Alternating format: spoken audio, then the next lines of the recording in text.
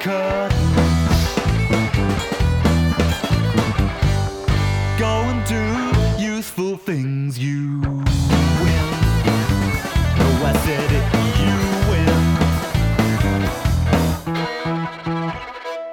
Hello and welcome to Diversify. Je suis Holly. Je suis Kate. Diversify is the podcast that helps you diversify. Much like Brexit means Brexit, diversify means diversify. How are you, Kate? I'm a bit weather-worn by the weather. Weather-worn is weather-worn, Brexit means Brexit, and diversify is diversify, and hail means hail, and within half an hour it went from being sunshine and roses to hail and The end of bogs. days. Yeah, the bees are dying. Yeah, so we were discussing how it's kind of a bit like every time there's extreme weather, whether it's sun or rain, we can't enjoy it because all we're thinking about is how the world is ending and there will be plagues of locusts. Our wonderful guest today actually told us that there is something in the Quran that says when the bees are dying out, that will be end of days. So, hello guest, what's your name? Afia Ahmed. Afia Ahmed, welcome, and please explain slightly better what I just said about bees. So there is a chapter in the Quran. What one of the bits of it said was that when the bee population is at an all-time low, you will start to see the end of times and the human race will slowly begin to kind of die out because bees are so integral to sustaining us. I know that.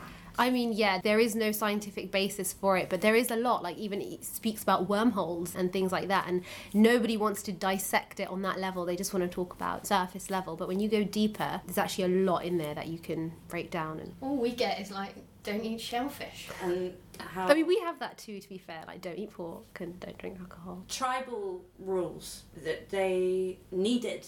Don't eat pork, don't eat shellfish, don't kill your neighbour's goat, that sort of thing. I love goats. Do you? I do. They are cute.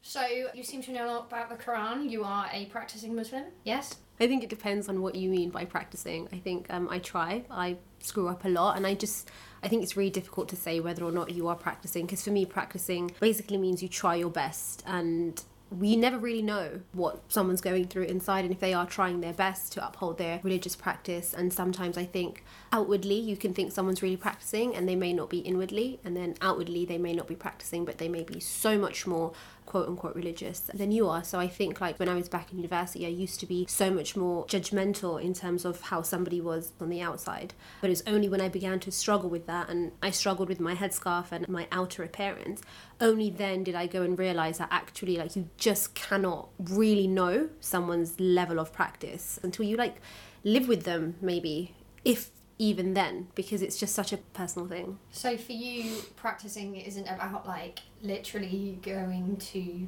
mosque and practicing in an outward way. Yeah, I think it's both. If someone was like, yeah, I'm practicing, but I would never pray and I'd never abide by the 5 pillars, I'd be like, okay, fair enough. But I do think that constitutes part of practicing the actual faith and what the faith says.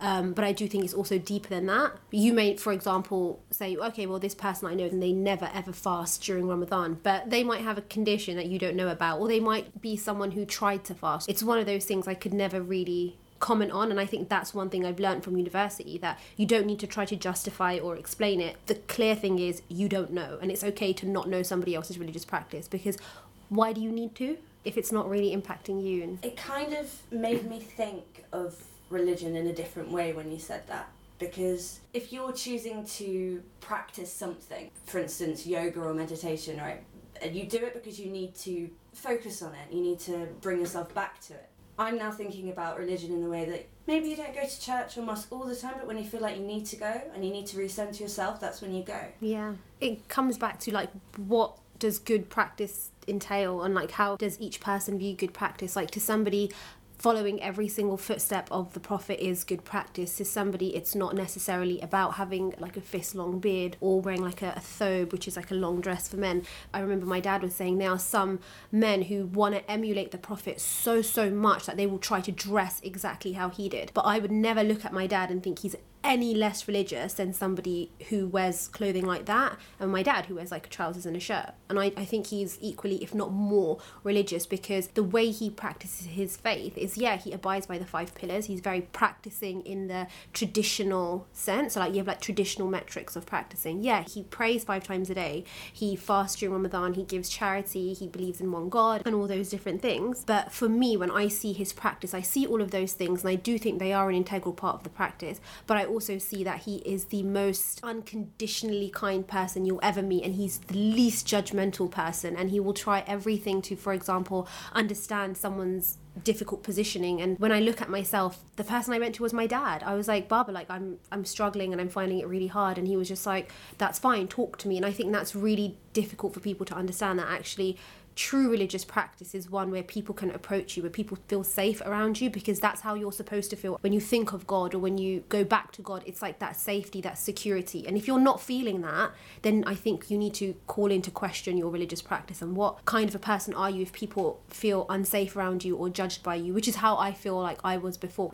Everything I ever judged somebody for, God put me in a position where I went and carried out that action myself, and it was almost like a reminder that you are prone to making mistakes. And it's just so beautiful when God says that I created man to make mistakes, because if you did not make mistakes and ask for my forgiveness, I would replace you with the people who do make mistakes and ask for forgiveness, because that's the whole point, is to like showcase sort of God's mercy and stuff. So I think if you're not embodying that as part of your practice, that's when it's problematic, I feel. When you just sort of blindly follow rules. And that's, I think, deeply un-Islamic as well. You're not supposed to blindly follow your faith. You need to know why you do what you do, and if you don't, then I think it's actually sinful. There was something about memorizing the words of the Quran and not actively making an effort to understand what they're saying. That's a problem. I really relate to that, actually. Yeah. Parts of my family are from a very, very strict Christian background, and I've spoken to some Christians in the past who've said, being a Christian, it keeps me good. But that I think you need to know why you're doing something. Well, look, if the act of being a Christian keeps you good, you're not good. If you're like, I mustn't kill because God told me not to kill, you're not really being good. You're just not being bad. It's never supposed to be, it simply says, just do it. I have a quick question. I think I probably knew it at one point. What are the 5 pillars of Islam? So the Shahada, which is the declaration of faith, so I believe in one God and the Prophet Muhammad is the final messenger. Salah, so prayer, your 5 prayers. Som, which is fasting during the month of Ramadan. Zakat, which is charity on your annual wealth. And the last one is Hajj, which is the pilgrimage to Mecca that happens annually, and it's only compulsory on people who can afford it. If you can't afford it, you don't have to go. It's interesting. I knew all of them, not necessarily by name, but I wouldn't have necessarily known that together they made the 5 pillars, you know. So the reason that I contacted you is because I read this really amazing article that you wrote for the Sunday Times Star magazine. Can you just tell us about why you decided to write that and your thoughts in the piece? So I'll start off with how I was approached for It's Not About the Burqa. I got contacted by Mariam Khan, who is the editor. She's an amazing, incredible woman. And she'd read something I'd written for Amalia, which is an online platform that tries to amplify the voices of Muslim women. And what I spoke about is how the turban hijab became like a phenomenon, and it was a symbol of the new modern Muslim woman. A digestible, tolerable Muslim who's like really stylish, and she's got a headscarf on but in a different way. And there was a lot of discussion around it because I specifically said the turban, and a lot of people were like, well, what about the fact that a lot of people in places like Africa actually wear the turban? And for me it was like, that's a cultural donning of the turban or a cultural interpretation of the religion, whereas what's going on here in Britain and the media picking up on Muslim women who wear turbans, they're not expressing it from what I can see because they are African, because the people who were actually wearing them, they weren't necessarily Afro-Caribbean, and they weren't the ones who were being presented. It was a lot of different white women on Vogue, and I'm like, okay, so if anything, the conversation should then shift onto like cultural appropriation. You know, you're taking a traditional African interpretation of how to wear a hijab or a headscarf,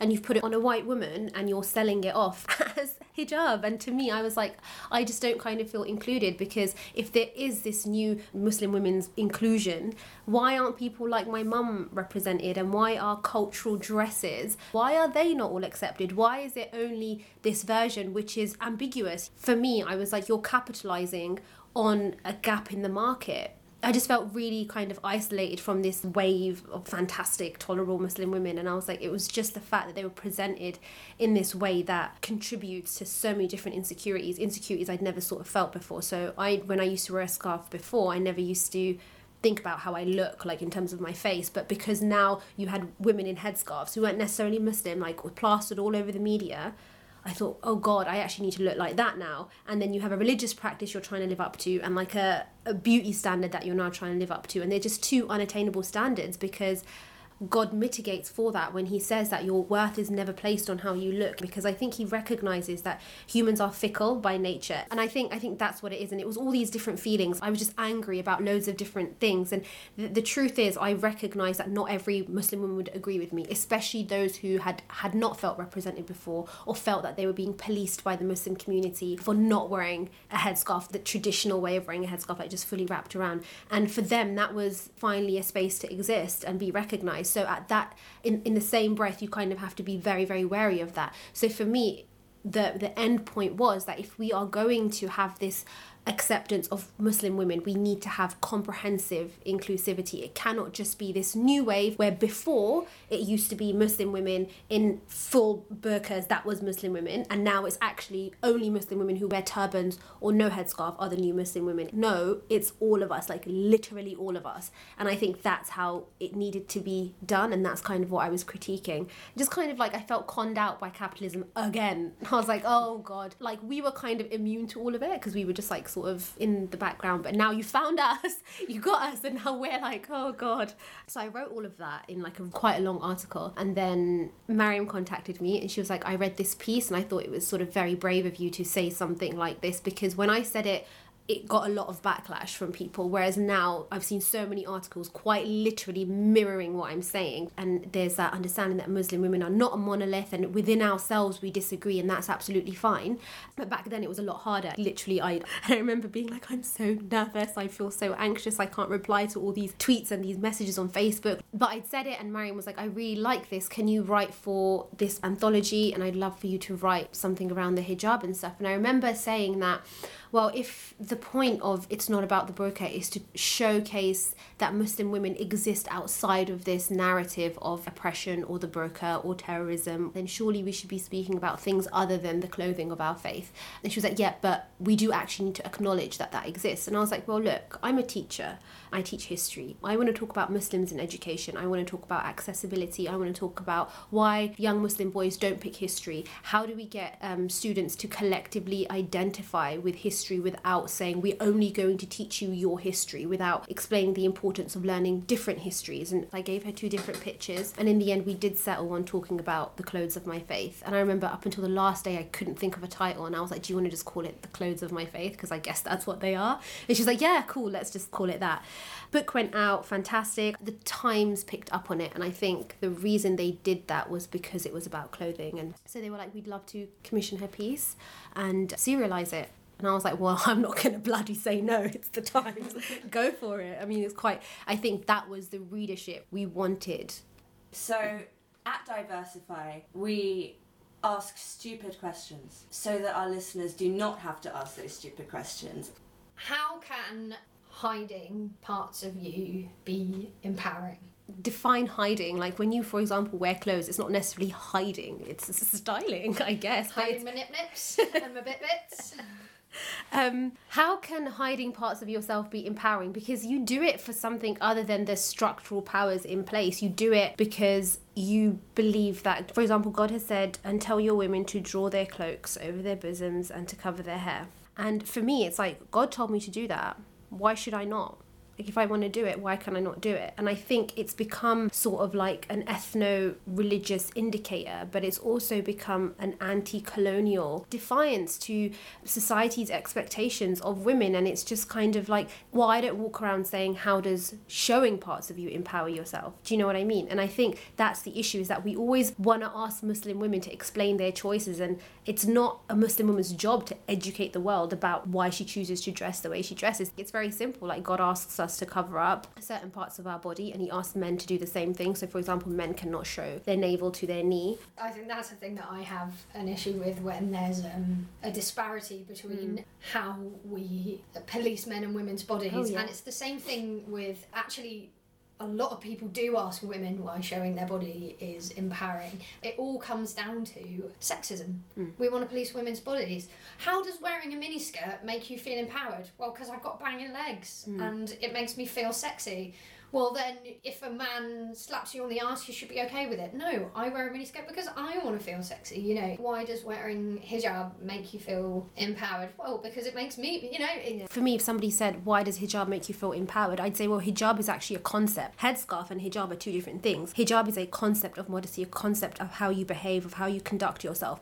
And unfortunately, Muslim women are the ones who are policed with that. The reason it makes me feel empowered is, personally, my empowerment lies through pleasing God. And I respect others who don't have that belief. But you're right, it is a lot to do with sexism. Like, we will police Muslim women on how they talk, on how they behave, on what they wear, and we will never do the same with men. We will never say, actually, you are supposed to be observing hijab the exact same way. You are supposed to be dressing the way that has been, like, Islamically or religiously ordained upon you. You are supposed to be respecting women. It is not the job of a woman to cover up in front of you. It is your job to turn your eyes away. So there's actually a really interesting anecdote of when a very, very beautiful woman came to the Prophet. Her face was uncovered and she was talking to him, and his cousin was stood there and he was just like gawking at her. And the Prophet didn't say to the woman, wear a veil, walk away. He literally carried on talking, and as he was talking, moved his cousin's face, his gaze away, because it's like, yeah, women in Islam are told to wear a headscarf, or women in Islam are told to dress in a certain way. Men are also told, though, to mind their gaze and not be predatory. And you just have so much discussion about rape, and like you were saying about the miniskirt, you should be alright if a man slapped your ass. Well, actually, men slap women in burqas too. Men freaking do things to babies as well. The onus should not be on women to stop themselves being sexually harassed or raped or anything like that. And I think that's the issue that we have. The focus is always on what women are doing. And I think if you want to know what empowers women, empowering women for me is not always having to explain my choices and just being given the same level of respect as my white counterparts, my non-Muslim counterparts. And I think the issue as well is we never talk about how, for example, women are expected to wear high heels or push-up bras or certain types of shorts, and we never frame it in the lens of oppression, or how men enforce that on women in a way as well. And women reclaimed that, and they were like, actually, I'm going to wear it because I feel sexy, or I want to do it for me. But and now we're blaming them for being raped. Yeah. Yeah, that's literally it. Yeah, we're all flailing our arms in the air right now.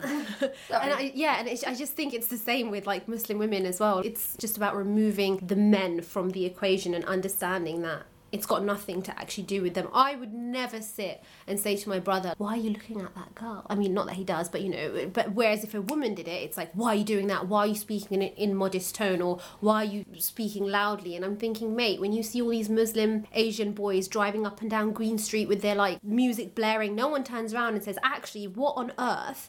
Oh, we could just sit here and talk about the patriarchy all day. It all comes down to sexism. Yeah. Like, and I mean, like, sexism comes down to what does it mean to be a man and what does it mean to be a woman. And the moment you deviate from really rigid, oppressive versions of what it means to be a man and a woman, you're automatically swimming against the tide. So I just went on my phone for a second to pull up this review that was left on our book. As a Muslim man, I must say that this book helped me gain a valuable insight into the way Muslim women navigate this world. In all honesty, even though I did not personally agree with everything, I realised the importance of valuing another's mind. If anything, this book has shown me that just because I do not know of a reality, it does not mean it does not exist. I am thankful to the women who penned this book, as I am confident it will help with my relationship with my daughter, who is likely to face similar issues in her life. The essays about hijab and feminism were especially eye-opening. So I think really the onus is actually on men. We can write and talk and create podcasts and all this material, but until a man actually sits down and says, you know what, here I am, I'm ready to educate myself out of ignorance, out of sexism, out of racism, out of whatever it is that I embody, I'm ready to do it, it's just not going to happen. So when you read things like that, I mean, it's pathetic that our standard is so low that someone's turned around and said, I appreciate it. You know, that's a baseline requirement. You need to freaking be a human being and understanding of other people. But that's the only way I feel like things are ever going to change. It's an acceptance and a willingness to educate yourself out of your behaviours. That conversation made me think of white women wearing the hijab in solidarity over Christchurch. I just wanted to ask you how you feel about that.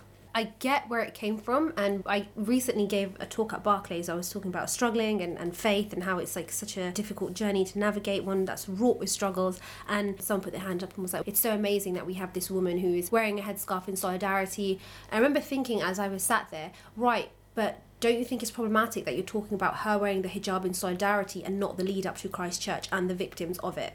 And I think that's the issue. It was the decentering of the victims and centering of the white pain. And you're like, okay, but can we focus on the victims, the manifestos that allowed for this to happen, and the politicians in power, the structural oppression of Muslim communities all around the world, Muslims in China, in concentration camps? Like, let's talk about the victims. And if you want to talk about heroes, we can talk about heroes. But let's talk about the man who ran at the terrorist with his hands open. The woman who went back in to save her wheelchair-bound husband and died, and he's still alive. But we're not going to talk about that. Why are our standards so low for the treatment of Muslim communities? What she is doing is what any leader should do. You're wearing the hijab in solidarity, great. That's not what we're going to focus on, though. What we're going to focus on is your policy. Applaud her policy. Say, excellent, you took away all the weapons and you did this and you did that. Fantastic. That is what any leader should do. But I just feel that we automatically lower the moral standard and the general humanness of the Muslim community when we say, wow, you know what? You treated us as a human. That should be like clean water. That should be a basic right, being treated as human and having policies that protect us. I get it comes from a good place, and I feel like her wearing it was to show respect. But when you have the media flocking and decentering the victims and not looking at the ramifications or the seriousness that is Islamophobia, that's actually the issue. So I remember saying to that person, I was like, do you not find it problematic that in the wake of Christchurch, you are talking to me about New Zealand Prime Minister, but you are not talking to me about the victims of the attack? If you were able to do both and say, that was really good, right, so let's talk about this, that would have been better. But the fact that you didn't is where I think the issue lies. Was this person you were speaking to part of the media, or just No, it was just somebody who Were they a asked the white question. person? No, they were actually a brown Muslim man. And that's why I was like, do you not see like how we've embodied that? It just goes back to things like, do you agree with ISIS? Do you think I'm a nutter? Why do you even ask me these questions that lower my moral standing, that lower me as a human? Why do you think it's okay to not talk about who the victims are and instead talk about the pain that someone else is showcasing as a result? Also, the thing that I genuinely did think Jacinda Ardern did so amazingly is centre the victim. I don't know the name of the shooter. Yeah. She was like, I'm not going to say his name. She centred everything around the community that was the most hurt. I've seen videos of her talking about when they could get their loved ones back because of like burial customs and stuff. And I was paying like, for that and covering the costs. And Did they? actually, I think so. I think I read something like that. But even just like creating policy, that's it. We are not going to allow for this to happen again. That was incredible. Interestingly, most of the conversations that I've had with people and the stuff that I've been listening to is just concentrating on the gun stuff.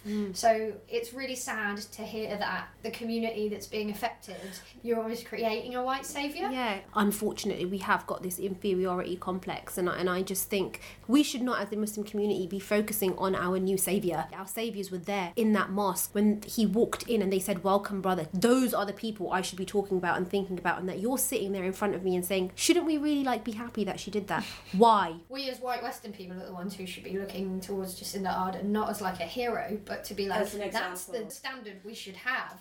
It shouldn't be about you to praise her for that standard. It should be about the rest of New Zealand who are not Muslim and Donald fucking Trump supporters going, oh, that's how you handle it. Oh, we need to But learn from instead her. they're It's not- projecting their own shit onto it. The Americans are talking about guns. And the To British be media fair. is fixated on her. And it's just Yeah. I think it comes from all different communities. And I think even us having this conversation, it just shows a level of how much we have decentered those victims. The fact that we're sitting here on a podcast talking about her. And do you know what I mean? Becoming part of it. Do you see what I mean? It needs to happen. And I think it's going to keep happening until we finally educate ourselves out of it, or the media or the establishment or people in power, positions of power, whatever, they stop doing it. And I guess until then these conversations are necessary, but I just do think that is reflective of the reality that actually, yeah, we did decenter the victims. I mean, I do think it's bad to de-centre the victims, but I also think that the conversations that are happening to a lot of people who are Islamophobic, forcing them to take a look in the mirror and say, actually, a lot of the stuff I say was in that manifesto.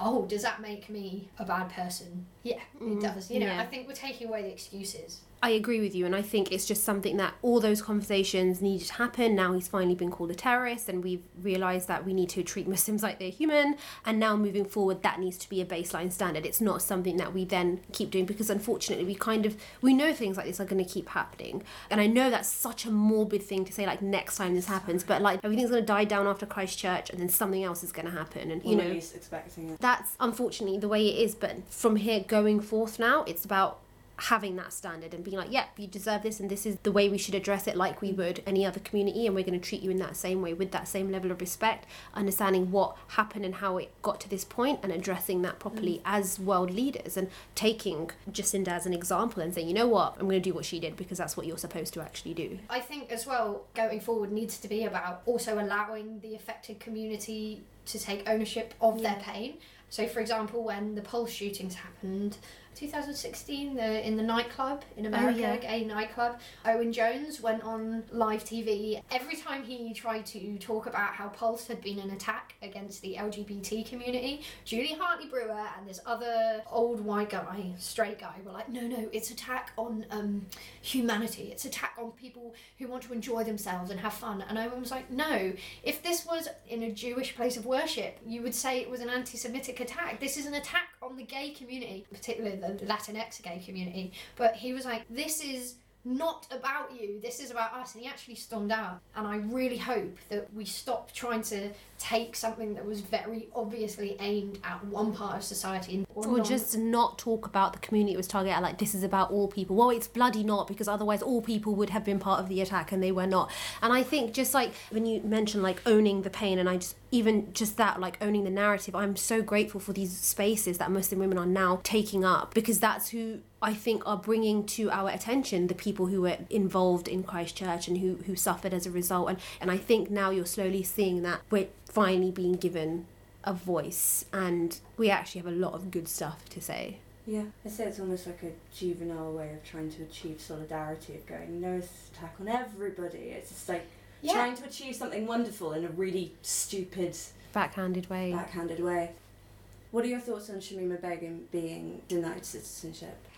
I do question why 400 plus men who defected to IS, natively English and otherwise, were allowed back, whereas a 15-year-old groomed and brainwashed, who is a subject of media frenzy, isn't allowed back. I was on TRT World, and there was a discussion about whether or not she was actually groomed, and did she know what she was doing, and are we taking away her autonomy? And the guy that I was on with, his name is Richard McNeil Wilson. He's really, really good, and he talks a lot about counter-extremism and terrorism. He was like, well, if the prevent strategy, for example, is framed under the guise of sort of vulnerability and safeguarding, should we not then be taking a look at what happened in our education system, in her home, in her environment, to allow her to go ahead and do something like that? As a 15-year-old, what made you think it was the right thing to do to go and join a terrorist organisation?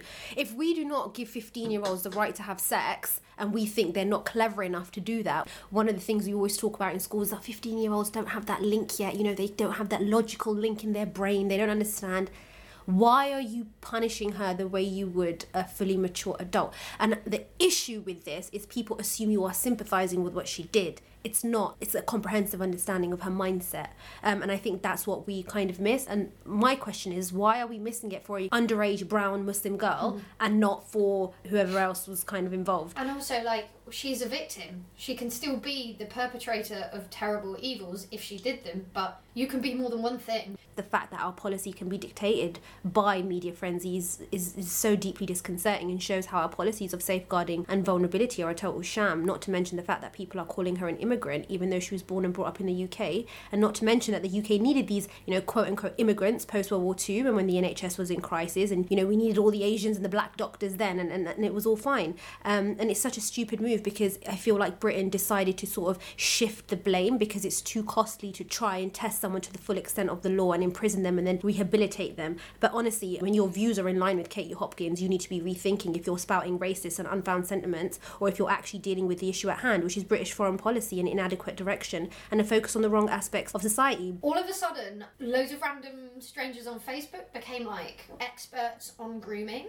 They were like, well, it would have never happened to me and I would never have gone and done that. And I was like, oh, so I'm assuming that somebody groomed you when you were 15 and tried to do that. No, of course not. You don't know what you would do and you weren't groomed and you're not 15 and all the experts are saying that it's obvious she was groomed. And what separates us from these horrible ISIS-like states is that we have justice, theoretically. People's assumption that when you say Shamima Begum should come back is that you sympathise with her actions. No, imprison her. Properly go down and find out what happened. What do we have a justice system for? You are sending her to a place where you deem lives to be less valuable. That is the truth of the matter. And I just think you're trying to shift the blame and say she's not Britain's problem. I just think it's a bit bizarre that men who fought and actively killed other people are allowed back, but she went as a housewife thinking she'd have a better life. And then that brings into question, what was her life like? You can convince someone of something if you say it enough times. It's just like a standard thing. I mean, think of abusive relationships, friendships, the media. It's like reflective of Nazi Germany. When you look at America, you think, shit, it's the media that did this. Russian bots and whatever. Yeah, but still, it was the media. It was social media, for example, pushed people to a certain degree where they were like, actually, yeah, this makes sense. Stop the podcast! It's time for a snazzy ad break. Did you know that Balance Garden have now teamed up with Flatiron Square? Balance Garden now have a real-life venue where they're doing yoga classes all day, every Tuesday. It's a beautiful space, it's got nice walls, it's got kooky lights, and it kind of looks like what I would imagine a New York loft to look like had I ever been to one that wasn't just a room in IKEA. Anyway, they're in the middle of Flatiron Square, which is perfect if you're working on the South Bank or anywhere near there. The classes are called Wellness Tuesdays and they're part of Shape. We've got a special introductory offer for you. You get 50% off your first 5-class pass with the code MOVEMORE. For more information and to book your introductory offer, visit balancegarden.co.uk. Also, on their website are articles about healthy living, finding balance in the city, and the occasional bit from me, making jokes about how lost I am and trying to find philosophical musings from observing the diverse clientele in McDonald's at 3 a.m. on a Friday night. You are so welcome. We've got questions that we ask everyone. Mm-hmm. The first one is inarguably the most important one, and that is... What is your favourite Disney movie? Oh my god, seriously. You can't ask me to do that. Lion King. That was the best answer. You couldn't possibly Lion King.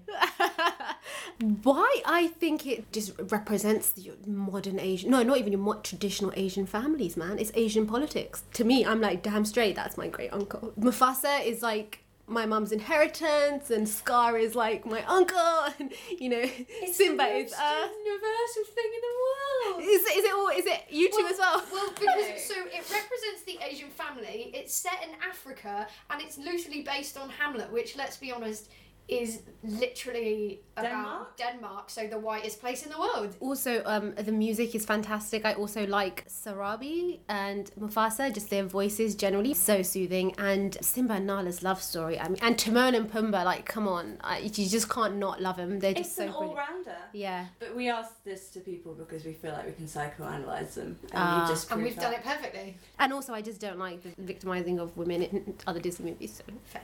Or maybe it's like you've just got this one uncle who you really don't Just- like. Yeah, he's he's Scar. fucking Scar, man. He looks like him too. Racist uncle. Racist Michael. Uncle Mike. We have one more question which we ask everyone, and it's a really nice way to end the podcast. We talk about so much stuff that we're pissed off about on this podcast and how much we wish could be better and all our frustration, but we can forget that there are a lot of good things happening. So can you give us a bit of sunshine to end the podcast on? Something that is making you feel better about how the future can be better than the past.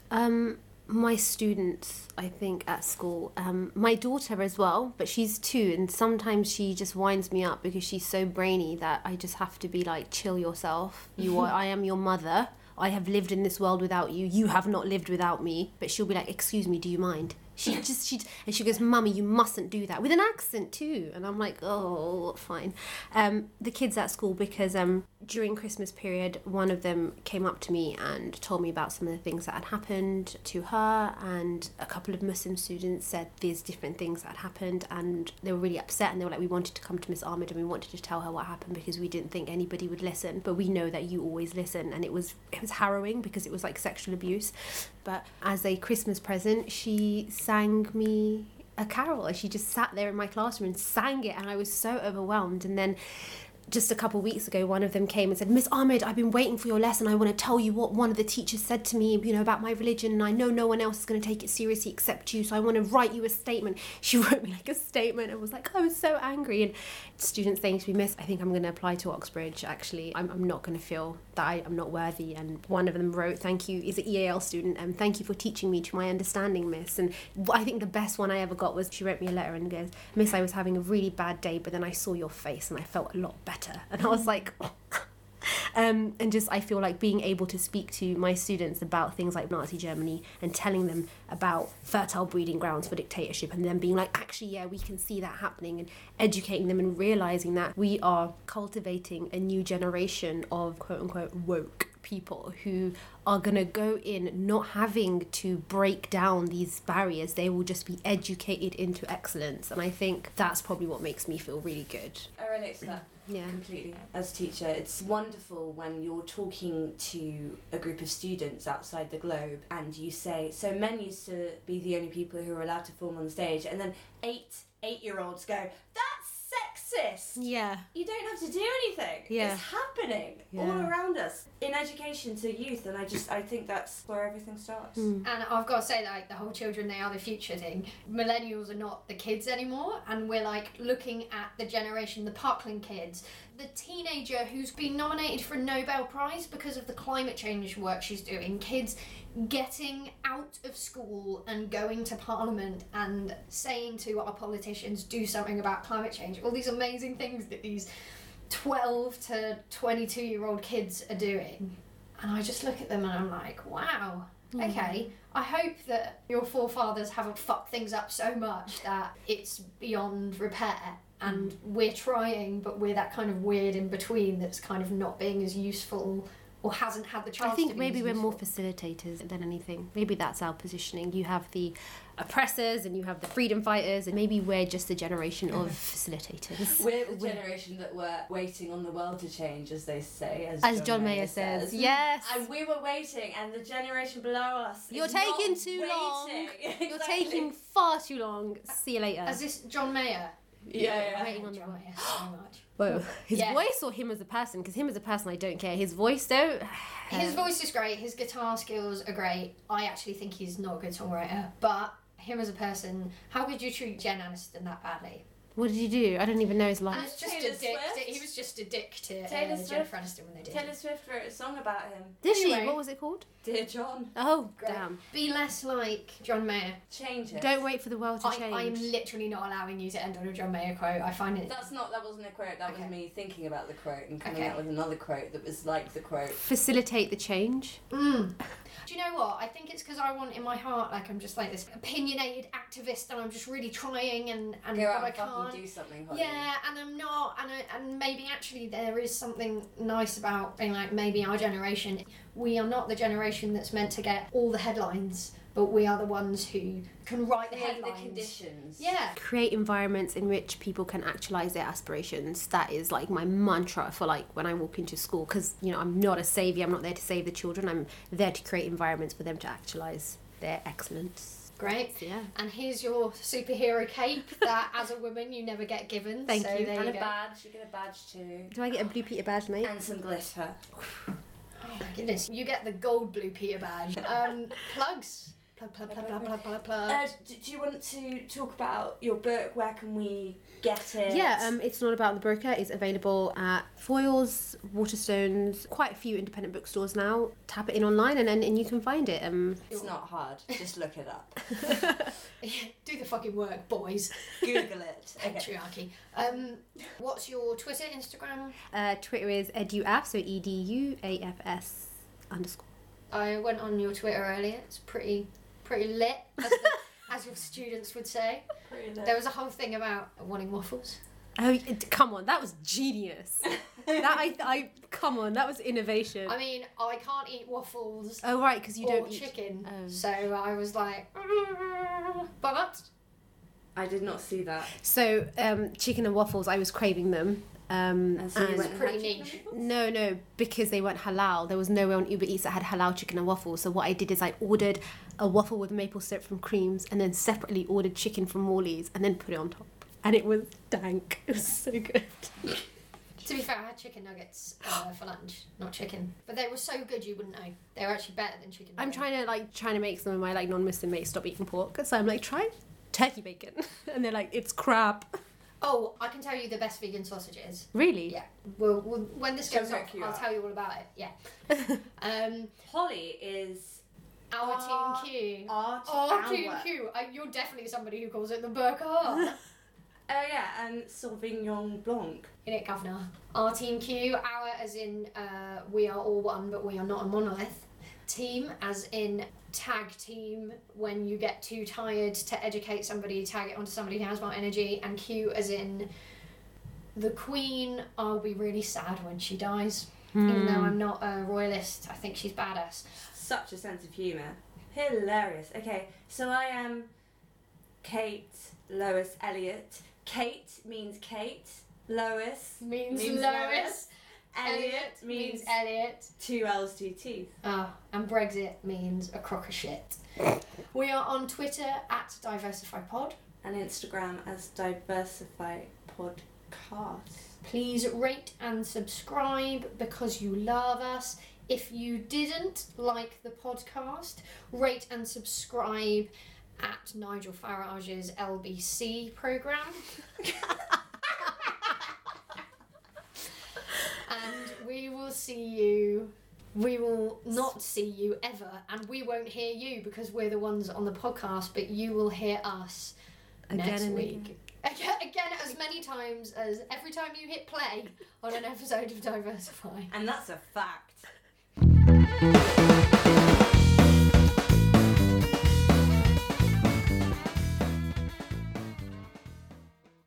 I'm looking for something microphone shaped in the room for you to drop on the floor right now.